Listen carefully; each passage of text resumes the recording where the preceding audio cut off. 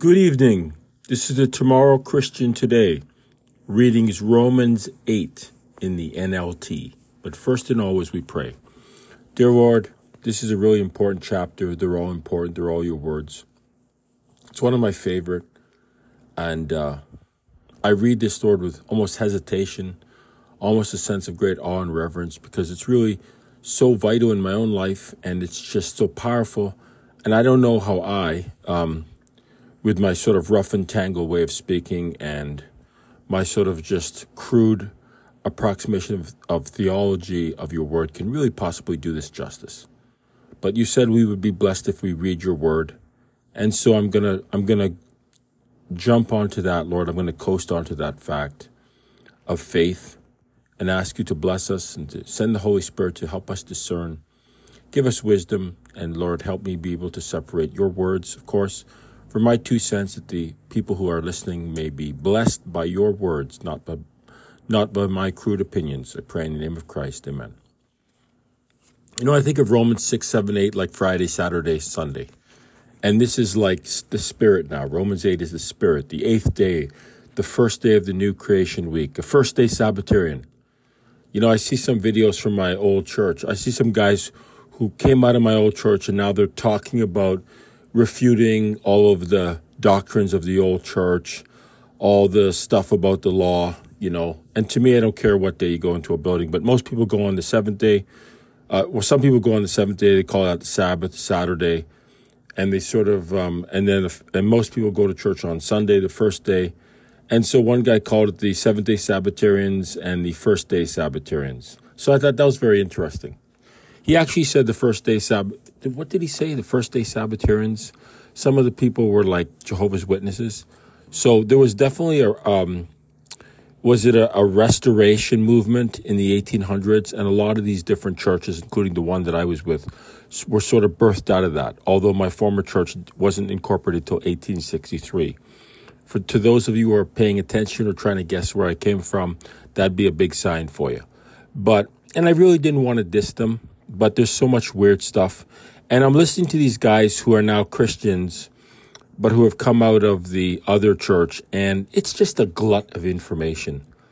And I'm thinking all these facts, all this history, all these ideas, all these opinions, all these refutations, this is really good. It's good for apologetics, but in all honesty, you know, the gospel of Jesus, the gospel of Christ is being in Christ. Jesus being in us and we being in him, that he gives us his righteousness. He imparts all of his righteousness to us, that we get to stand before the Father because the Father accounts to us the righteousness or imparts the righteousness of Jesus to us. He sees another Christ when we stand before God in Jesus. And love fulfills the law. Isn't that what salvation is all about? Instead of all of this talk and hype and refutations and apologetics and all this stuff, like this is just more than my little brain can handle. Like Jesus was very intelligent. He was Jewish, very smart, very good with words. But he probably he looked around and said, this is not the truth. This is not what salvation is, right? And he said, I'm dying. I'm giving you a new contract, a new connection, which is love. Love to the Father and love to your fellow man. And I'm sealing this with my blood. And that's in 1 Corinthians 11. I think we just read it last week because it was communion. Simple, difficult, but yet so simple it's difficult for us because we just take every wire and we make salvation not about what I just said about being in Christ, but every corporate hermeneutic, all this corporate theology, all this arguing about theology and what this word means and blah, blah, blah, blah, blah. Man, it makes my head spin. Anyways, let's read. So now there is no condemnation for those who belong to Christ Jesus. No condemnation. The wrath of God, no. Because we belong to Christ Jesus. We are in Christ. He is in us. The wrath of God, we do not enter into judgment. It's so simple. Salvation is for children. You know what I mean? And Jesus did say, those of you who confuse a child, better that a millstone was fastened around your neck than you cause one of these little ones to stumble. And that's what that big P prophet of the former church I came from did. She was an antichrist. She was just taking stuff out of the Bible and manipulating it and writing books and selling it to people who are gullible and who take their eyes off Jesus and put it on her as the leader. You know what? You are entitled to your opinion. Nobody can stop you from thinking. But when your opinion becomes the hill to die on, it becomes corporate theology, well, I guess you're a really good speaker and you really know how to be charismatic. But you have gone off the rails. And I don't know as one guy said, who's the fool or the fool who follows him? Both are foolish because you've actually left Jesus behind in the ditch. I mean, I'm reading Battlefield Earth by L. Ron Hubbard. I'm in chapter 10 where Johnny Goodboy Tyler goes walking into a village, a bunch of Scottish people, and he says, we're being, our world has been trashed by demons, the cyclos. And if I can train some good men and we can go and do what this guy Turl wants. This is from the Battlefield Earth by L. Ron Hubbard. Maybe there's a chance we can save our own world from the Cyclo Empire. So to me, it's like almost like a story like the gospel. Like Turl, the demons, he's like the devil. And Johnny Goodboy Tyler is like this messiah that rallies everybody up. And it's an amazing thing. And this was written by L. Ron Hubbard, who was very charismatic. This guy could talk. He was quite rich, and he founded Dianetics in the Church of Scientology. And if there's any Scientologist people listening, hey, I wouldn't expect you to be, but he just kind of insulted you that this man is very smart, but he ain't the savior. So I take that as you will. And I say that with all respect, because I do want to respect people, right? We want to be respectful. But to me, L. Ron Hubbard's not in the Bible, and he's not the savior. Christ is in the Bible. He's the savior. It says, verse 2, and because you belong to him, the power of the life-giving Spirit has freed you from the power of sin that leads to death. You belong to Jesus. The law of Moses was unable to save us because of the weakness of our sinful nature. So here's all this fight that I've always heard. The law of Moses is 603 commandments, which is just the civil, the law of the ceremonies, the ceremonial law, or is the law of Moses the 613 commandments, which is the 603 commandments of the civil law, the ceremonial law, plus the 10 commandments of God, right? The 10 commandments that were given to Moses, which is supposed to be like a policy summary. So that's why some people say, the 10 commandments is forever. We follow the 10 commandments, blah, blah, blah. The law of Moses is the law of God, and it's used interchangeably, blah, blah, blah. Who knows? When Paul says in Galatians, I think 3:10, if you're under the law, then you'd better keep the whole thing perfectly. Like, I think he's talking about both the 10 commandments and the 10 commandments and the ceremonial law, so the 613 commandments, the law of Moses or the law of God. Like, if you want to go down there, if you want to go back to Saturday and you want to quote Exodus 20, verse 8, you actually may be pulling yourself under the whole law, because under the law, you don't get a do-over. You don't get a second chance. There's no grace. There's no forgiveness. The law is not alive, right? Jesus is alive. You get forgiveness. You get grace. Right? God gives you grace through Jesus Christ because Jesus is alive. He took the wrath of sin upon himself. And if you believe in him, you get a second chance. It's not a jail card. It's not a get out of jail card so you can just do it again free willy. Because the Bible says there remains no more sacrifice for sin when you do something willfully. Even Jesus said to the woman, I don't condemn you, but don't do it anymore. Go and sin no more. So it says, so God did what the law could not do, because the law is not alive. God is. He sent his own son in a body like the bodies we sinners have. And in that body, God declared an end to sin's control over us by giving his son as a sacrifice for our sins. Jesus stepped in the way of the wrath of God against sin. So God the Son, or God in the human body, took the wrath of God that's against sin. I know it's kind of hard to understand.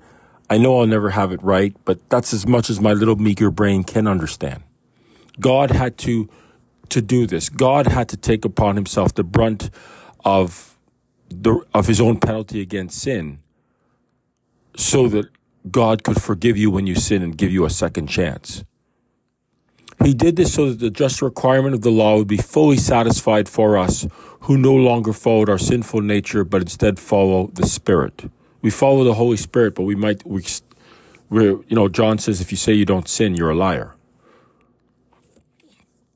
God is the God of the gaps, because you're definitely going to have a gap in your perfect walk with Christ.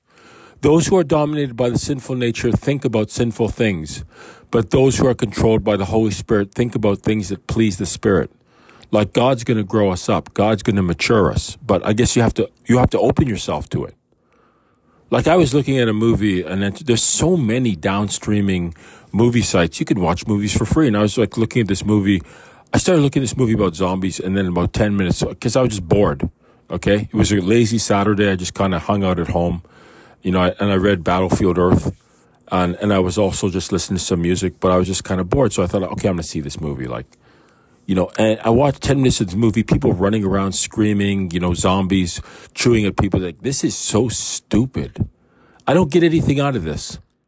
I used to. I'm not saying that I'm this wonderful person. I'm not perfect.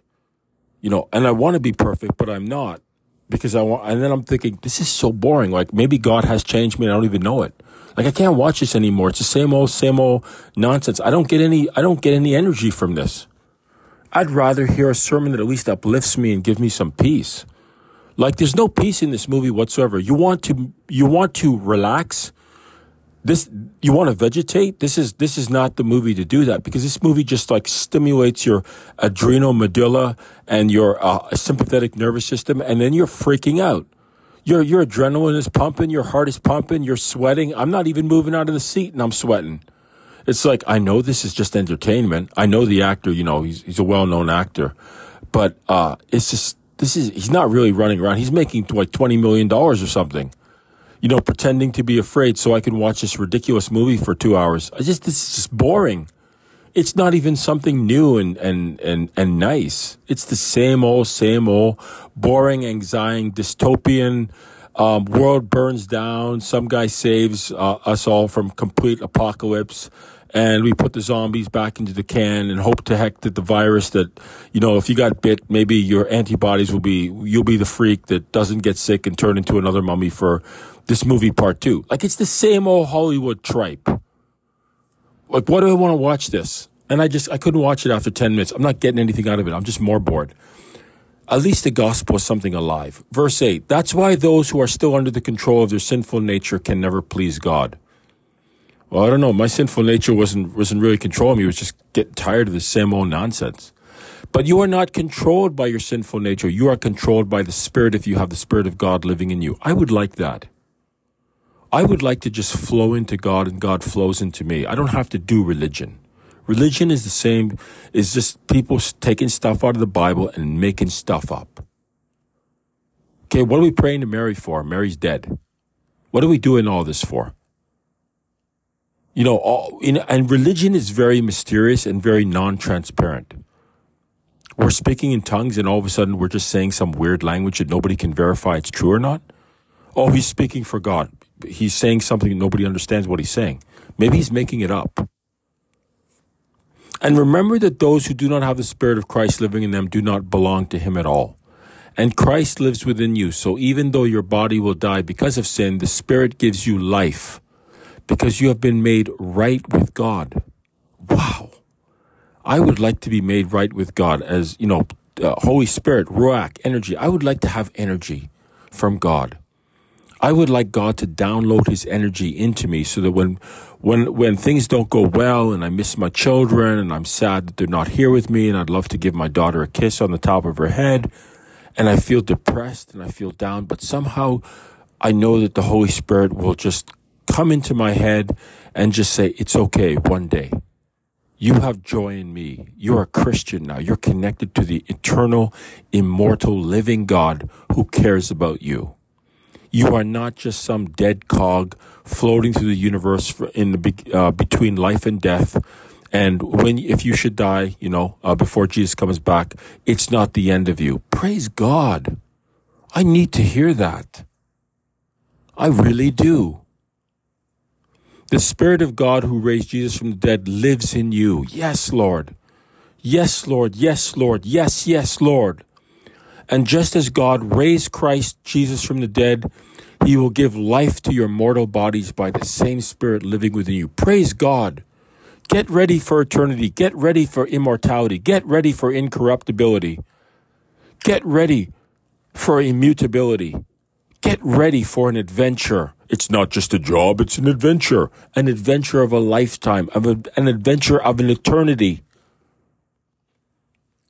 Therefore, dear brothers and sisters, you have no obligation to do what your sinful nature urges you to do.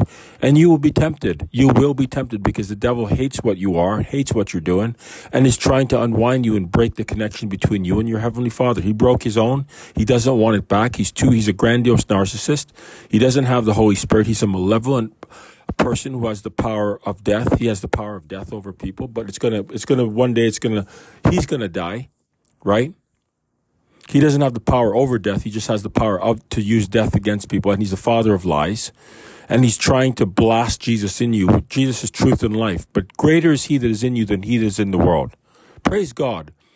But if through the power of the Spirit you put to death the deeds of your sinful nature, you will live. For all who are led by the Spirit of God are children of God. God is your Father, Abba Father, Daddy. Okay, our Heavenly Father.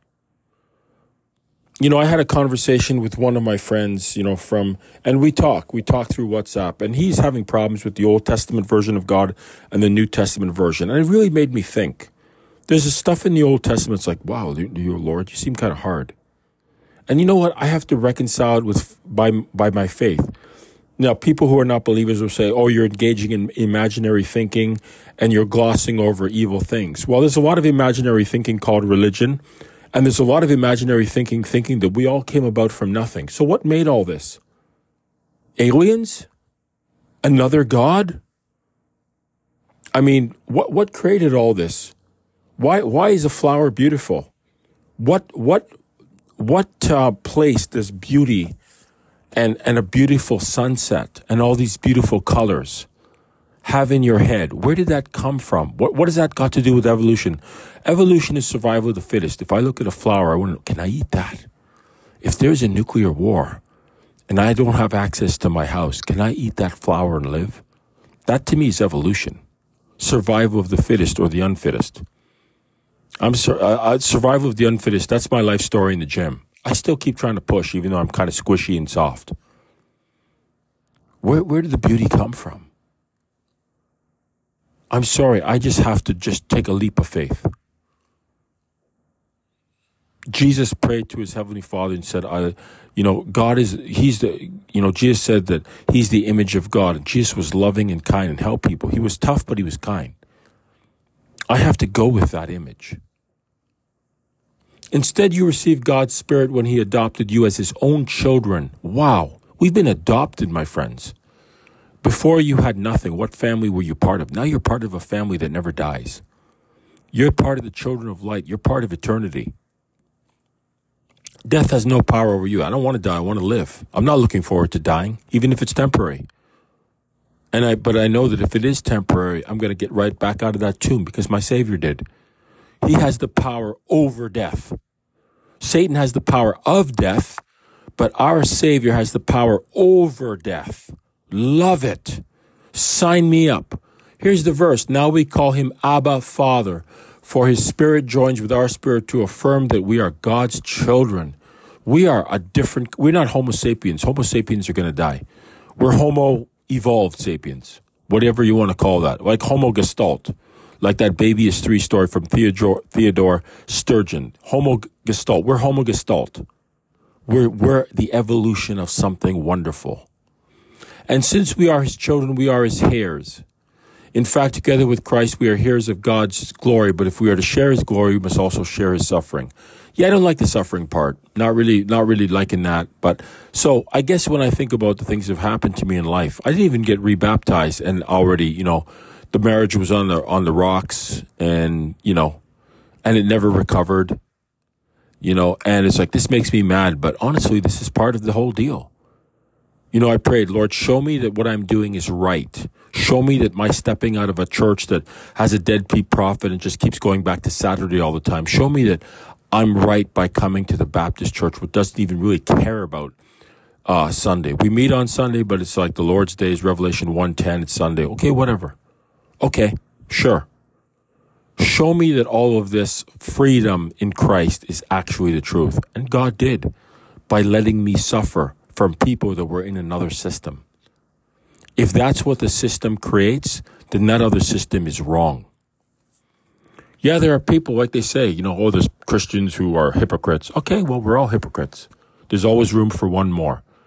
It's called consecration and sanctification. It's a process. Yet what we suffer now is nothing compared to the glory he will reveal to us later. Paul was suffering. He suffered a lot in his life.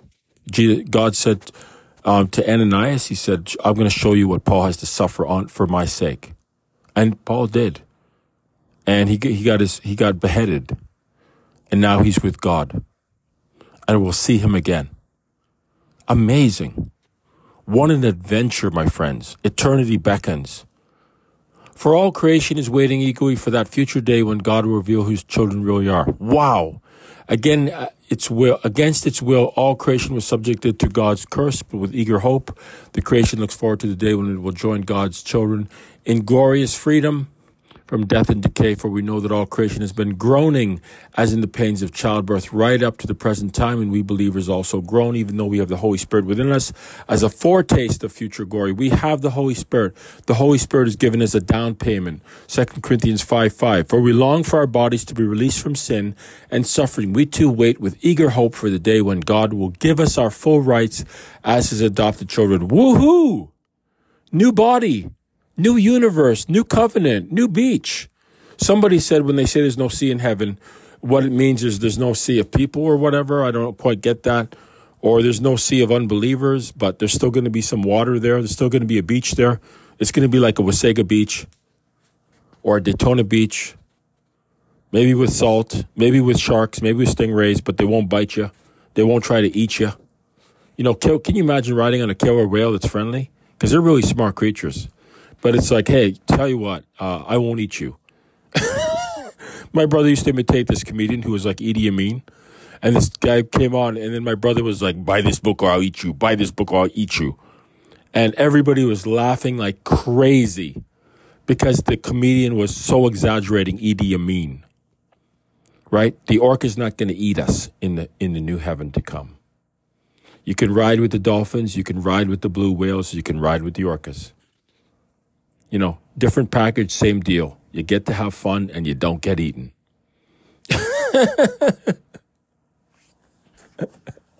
You get what you get and you don't get upset. We were given this hope when we were saved. If we already have something, we don't need to hope for it. But if we look forward to something we don't yet have, we must wait patiently and confidently. My friends, forget about all this information hermeneutics. It's good. It's fun to study hermeneutics and all this. Great. If your brain can sort it out, but it's a distant second. All these people on YouTube wasting time about all these things, all these facts. I'm all for facts. I like stuff. I like to go through Bible.ca and read stuff, but that's all a distant second. It's a relationship with God. And the Holy Spirit helps us in our weaknesses. For example, we don't know what God wants us to pray for, but the Holy Spirit prays for us with groanings that we cannot be expressed in words. Sometimes I pray to God and I feel so guilty and I just think, okay, Lord, this is a lament. It's not a complaint. I'm very sorry. Could you just get my kids back? Could you just tell them to call me? Just tell them to just text me. And my son does. And I pray for my daughter too. She's a little bit more guarded, but we have had some conversations, but I just want to give my kids a kiss. You know, all these divorces and all these women just take the kids and run. Like, that's not nice.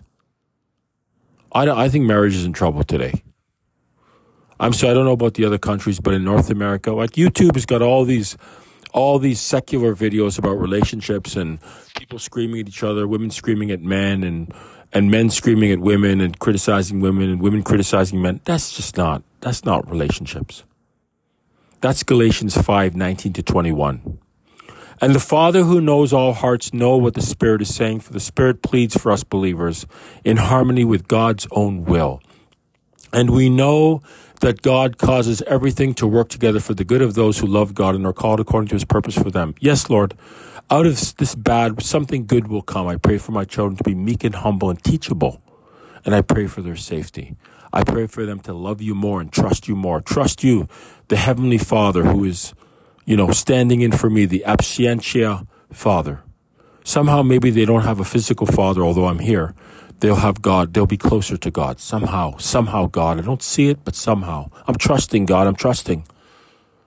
For God knew his people in advance, and he chose them to become like his son, so that his son would be the firstborn among many brothers and sisters. And having chosen them, he called them to come to him. And having called them, he gave them right standing with himself. And having given them right standing, he gave them his glory. That's us. I would like to hope that's us. I think I'm a Christian. What shall we say about such wonderful things as these? If God is for us, who can ever be against us? Since he did not spare even his own son, but gave him up for all, won't he also give us everything else? Who dares accuse us whom God has chosen for his own? Wow.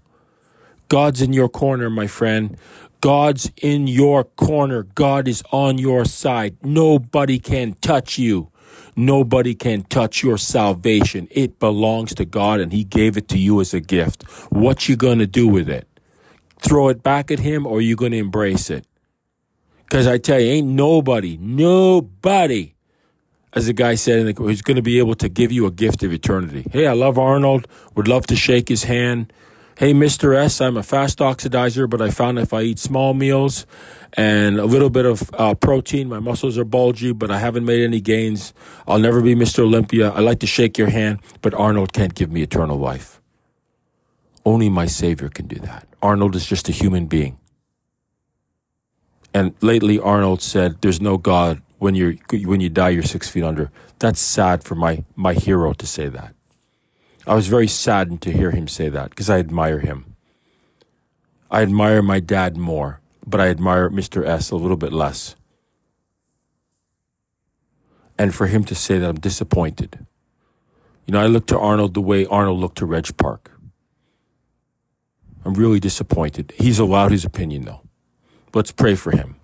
Who then will condemn us? No one, for Christ Jesus died for us and was raised to life for us and is sitting in the place of honor at God's right hand, pleading for us.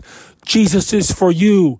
Jesus is for you. Jesus is for you. The devil is the one who is disconnecting you from God, and the devil is the one who should be blamed for all the unhappiness in the world. God does allow the devil to do things, but only because God wants you to make a choice. You are allowed to make a choice. God wrote the Bible, but we wrote the Bible.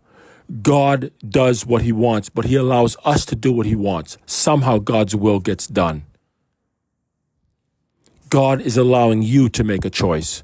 God makes choices, but he says, this time you get to make the choice if you're for me or with or against me. Because if I make the choice for you, then we'll never really know if you truly love me or not. And things, when you are a Christian, sometimes they go against you and you think, God, do you care? He does care. He does care. I know he cares. If he cares about the sparrow, he cares about the tomorrow Christian, and he cares about you because I'm no better than you are. Does it mean he no longer loves us if we have trouble or calamity or are persecuted or hungry or destitute or in danger or threatened with death? As the scriptures say, for your sake we are killed every day. We're being slaughtered like sheep. Lord, where are you? Have you gone on a vacation? Why are you dragging your heels? No, Paul says, despite all these things, overwhelming victory is ours through Christ who loves us. Praise God. Hallelujah. Glory to God in the highest, and peace on earth and goodwill toward men.